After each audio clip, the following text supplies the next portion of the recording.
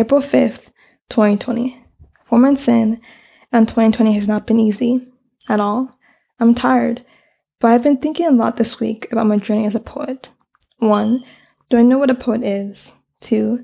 Do I know what it means to be a poet? 3. As I learn, am I becoming more of myself and solidifying my purpose, or am I trying to become a copy? I wrote in an earlier entry I wanted to get an MFA. I even named Johns Hopkins University to utilize my entire imagination. At the time, I was really excited at the chance to study a topic I was truly interested in.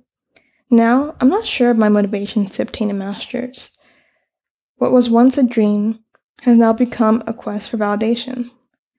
Look at me. I may have a business degree, but I still got an MFA. Now you can't look down on me and the fact that I call myself a poet. I'm official. Well, I don't think it's a bad idea. I feel somehow from when I first had the idea to now, it transformed into an avenue for validation.